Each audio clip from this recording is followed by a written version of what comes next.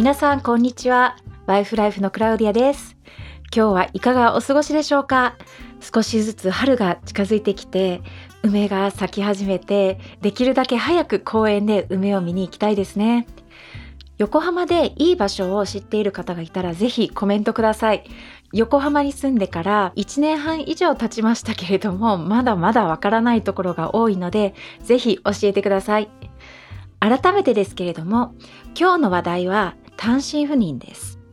このテーマのパート1では、夫が単身赴任をした時に妻としてどう感じるかについて、ある女性にインタビューしました。今度は彼女のご主人の立場から、この状況をどう捉えているのかをインタビューさせてもらいました。彼の主な発言は、夫婦としてつながることは大事でした。彼にとって単身赴任、この生き方を選んだ理由は単純に仕事だからだそうです。自分に合った自分が得意とする仕事をすることができ、それに対して十分な報酬が払われるからですね。もしこの仕事に就かなかったら、家族と暮らしていても給料が少なかったり、自分の特技の分野ではない仕事をしていたかもしれませんね。そこで普通の暮らし方と比べて単身赴任としての一番の違いは何かというと、仕事が終わった後の時間をどう過ごすかということだそうです。家族と一緒に暮らしていれば、家に帰る時間、家族と過ごす時間、休むことなど、この時間は充実しているはずですね。単身赴任だと自由に使える時間が多くなるため、孤独にならないようにこの時間を再定義し、時間の使い方が変わります。例えば、新しい趣味を始めたり、同僚と良い関係を築いたりとポジティブに活用することができます。反対にギャンブルや他の女性との関係に陥るなど、ネガティブな使い方をすることもできます。しかし、時間を再定義するのは実は夫だけではなく、妻側も同じだと言ってました。奥さんたちも自分の夫がいない時に手を抜くことが多いですし、時間も空きますね。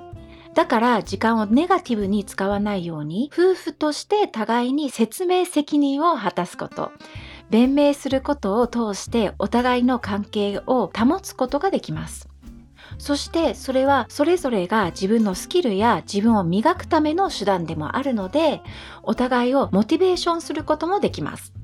根本的に時間をうまく管理して使うことが大切だと言ってました。次に、特に離れて暮らしているからこそ語り合うことが大切だと言ってました。だから喧嘩する時以外はできるだけ毎日電話で話しているそうです。自分の妻と電話で話すと落ち着くようです。でも電話だけでなく LINE でもやり取りをしていますし、ごくまれに手紙もあったそうです。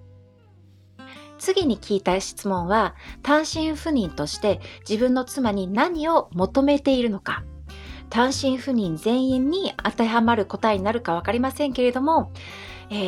久しぶりに会うので緊張した雰囲気になることもあるそうですが、でも家に帰ったら普通に迎えてほしいというのが本音だそうです。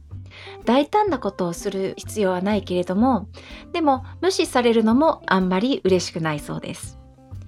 この仕事の形態を選んだことで誤解していること、寂しいことはないかという問いにはこう答えてくださいました。子供たちはもう大きくなっていて、自分は好きな仕事を続けることができたから、単身赴任は誤解していない。しかし、妻に対して申し訳ないことはいっぱいあったと言ってました。残念ながら、どちらの働き方にも何かは犠牲になるので、よく考えてからお仕事や働き方を選ぶのは大切ですね。もう最後になってしまいましたけれども、最後にこれからの生き方について話しました。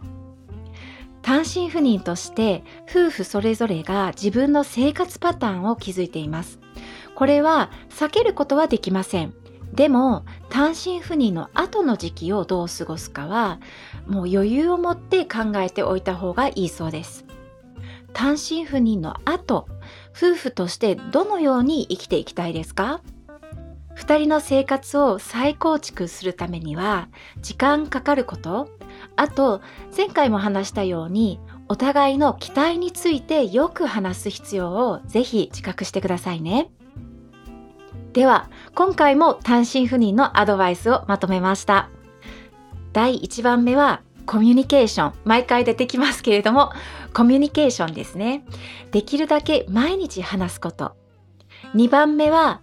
外面的には離れているけれども、夫婦として内面的につながっていること。3番目はそれぞれ残っている時間を有効に使うこと。